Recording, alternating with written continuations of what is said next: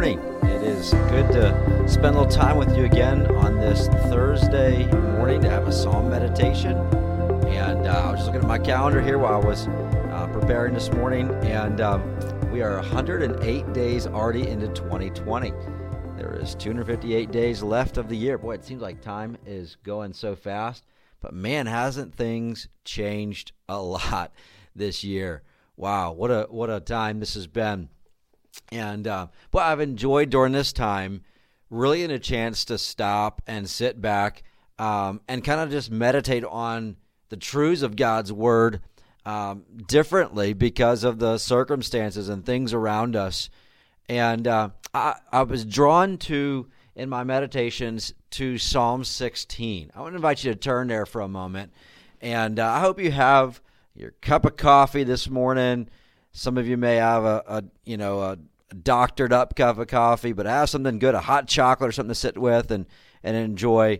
I kind of mix. I know I joke with the guys about their coffee. I kind of mix between my honey water and cappuccino, but I had a cappuccino this morning, like a good cup of coffee. But here's a question that kind of I'm leading to something here. In your mind, is seeking pleasure wrong? Is it wrong to be a joy seeker? Is seeking pleasure wrong? Is pleasure wrong? Something to think about. Does God, because I think sometimes when we think about, I think wrongly, we sometimes think about Christianity in a mindset of very sober, somber type of a thing, always serious. But does Christianity have a different perspective? Does the Bible paint it differently? The Bible talks about that a merry heart does good like a medicine. The Bible talks a lot about joy. And if it's good to seek pleasure, what should it be? How should we seek pleasure? And I was thinking that through because I think Satan and has done a good job of slandering God's name and purposes to make it seem as if God is a killjoy, and that he just forbids things because he doesn't want us to enjoy it. So we don't get to do these things, and it's a totally wrong perspective. God prohibits things or forbids things because he has a better good in mind. And so, anyways, I was thinking about that. I was thinking about the Westminster Catechism, what's the chief end of man? To glorify God and enjoy him forever. John Piper even has kind of coined a term that in some books I've read called Christian hedonism, which has the mindset that the chief end of man is to glorify God by enjoying him forever. And this Christian hedonism is that God is most glorified in us when we are most satisfied in him. And, I've been amazed as just with talking to different people and reflecting on my own experience of these last, I don't know how many weeks have we been in this coronavirus thing, 3 to 4 weeks, just how it's made me pause differently, made me kind of evaluate things differently. And I've talked to people that have sensed the same thing of just being able to meditate on God in a little bit different way and spend time with him. And these Psalms have been part of that. And so I had been reading through the minor prophets and doing a study through that. And then during this time, I jumped back into the Psalms. And on one of the Psalms that I got into is this Psalm, Psalm 16. And I decided I would memorize a verse out of this. And so I kind of highlighted the key verse is is verse 11. You will show me the path of life. In your presence is fullness of joy. At your right hand are pleasures forevermore. And what I did when I wrote that down on the 3x5 card I was using to memorize, I underlined 3 words. And I want you to maybe even do this in your Bibles. Notice the words life, joy, and pleasures. And to think about that, this has been encouraging to me as I've meditated on this, that God wants you to live life experiencing these 3 to the fullest. He wants you to have the fullness of life, fullness of joy, the fullness of pleasures. And so I just want to expand on that idea of, to use Piper's term, Christian hedonism, or life, joy, and pleasures are found in Him. And the Bible draws us to that. I mean, we even saw that earlier in our one psalm that we did, Psalm 34, verse 8 says, "Oh, taste and see that the Lord is good." And I think that reality has stuck with me more during this time right now, that it makes us say, hey, you could strip away my ability to go out to eat as much. You can strip away my ability to do sports, which I love, as much. You can strip away some of these other things, and that can't take my joy. In fact, I think it's even increased right now because I've just enjoyed being able to meditate on God more. Because it's I think, strengthened, and this has been good for me, but it ought to strengthen our reality that our pleasure, our joy, our life is best in Him. That's His desire. And so Psalm 16 kind of lines that out for us. And I would encourage you to underline those words in there as well. And so Keel and Delitzsch, in their commentary, let me just read a comment on this. They write about Psalm 16. They write, their reigns, Keel and Delitzsch, by the way, are two different guys, German theologians. And it says, there reigns in the whole psalm a settled calm, an inward joy and joyous confidence, which is certain that everything that it can desire for the present and for the future, it possesses in its God. That's the whole basis of the psalm. And so David writes this psalm. It says a miktam of David in the inscription. We aren't exactly sure what a miktam is. No one really knows. It could be derived from the word meaning to hide, speaking of spiritual depth, to these truths unimaginable. It could mean to cut or to engrave or to write. So we aren't exactly sure. But I noticed several things. I'm going to kind of just ping through this pretty quickly. I noticed several things that David highlights. And the first one is that the Lord is our secure refuge. Verse 1, preserve me, O God, for in you I put my trust. He recognized, God, no matter what's going on, you're my refuge. Watch over me. I'm going to find my security in you. I see that in so many different places throughout the scriptures of our refuge and strength that God is for us.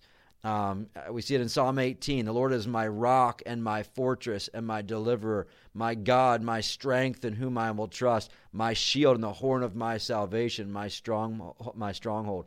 We see over and over again this truth of that God is a secure refuge in these times. Secondly, David points out the Lord is our supreme good. Verse 2, O my soul, you have said to the Lord, you are my God. My goodness is nothing apart from you. It has the idea here, as the New American Standard puts it, that I have no good beside you. I think it reminds me of Psalm 23, verse 1. The Lord is my shepherd, I shall not want. Like, what else could we want in regarding things that are good outside of God? Sure, we like being outdoors. Sure, we like a nice warm day and be able to see the beauty of that. But doesn't that all come from God? Don't we see God's reflection in all of that? That's why I think Psalm 73, whom have I in heaven but you, and there is none upon earth that I desire besides you. That's the idea. C.S. Lewis stated this way, he who has God and everything else has no more than he who has God only. Now think about that statement. He who has God and everything else has no more than he who has God only. If you have God, that's all you need.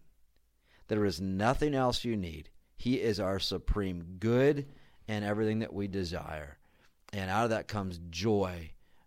And that's why I think when you study throughout the Bible and you see men like Paul who's writing from prison cells and he's saying, rejoice evermore.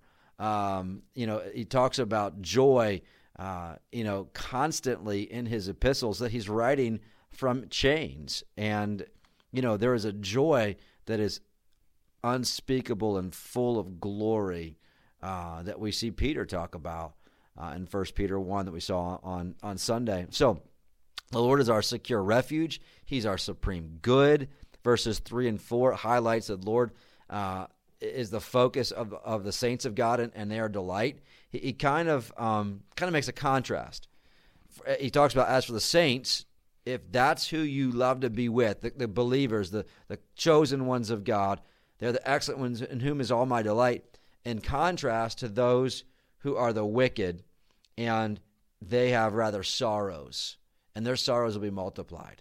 And he's highlighting that, man, when I find my satisfaction in God and His people, there is a great delight. And I think that's been one of the challenges of this time, is not being able to be around the people of God the same, because there is a deep delight in the people of God gathering together. God made us for that, and so I think, as much as there has been some interesting parts to this stay-at-home orders and the quarantining and those things, that in some ways I have relished and enjoyed the being able to focus on the Lord differently. But I deeply miss the fellowship of the saints of God, and we ought to. And so it ought not be that when this quarantine is lifted that we're satisfied in doing virtual church. We should be seeking the saints. Then David moves on, verses 5 and 6. The Lord is a secure and good inheritance. He's going to talk about our inheritance being in Him. Our counselor in verse 7. God is our I will bless, Lord, has given me counsel. My heart also instructs me in the right seasons. There is just a spiritual instinct that he has from walking with God and His Word. And the Lord is our secure eternal hope in verses 8 through 10. But then it comes back to, I just want to kind of highlight this again in verse 11. You will show me the path of life. In your presence is fullness of joy. God wants to be the source of your joy. He wants to be the joy in your life. And I think about that, and I was just talking with somebody just today, and we were looking at Matthew 24 and 25 together, and the parable there in Matthew 25 of the talents, and the one who's being praised by God for using his talents well, and God tells him, well done, good and faithful servant. You've been faithful in little things. I'll make you ruler over many. Enter into the joy of your Lord. God wants that joy. He talks about, that to remain in a fellowship with God in John 15, abide in me and in my love and in my Father's love, that your joy may be full. 1 John 1, these things we write to you, that your joy may be full of a presence with God. God wants you today to walk in joy, to have ultimate pleasures, to have the fullness of life. And the source of that does not come in money. It doesn't come in anything else. It comes in from God. And even our work that we find joy in is a source of a gift from God.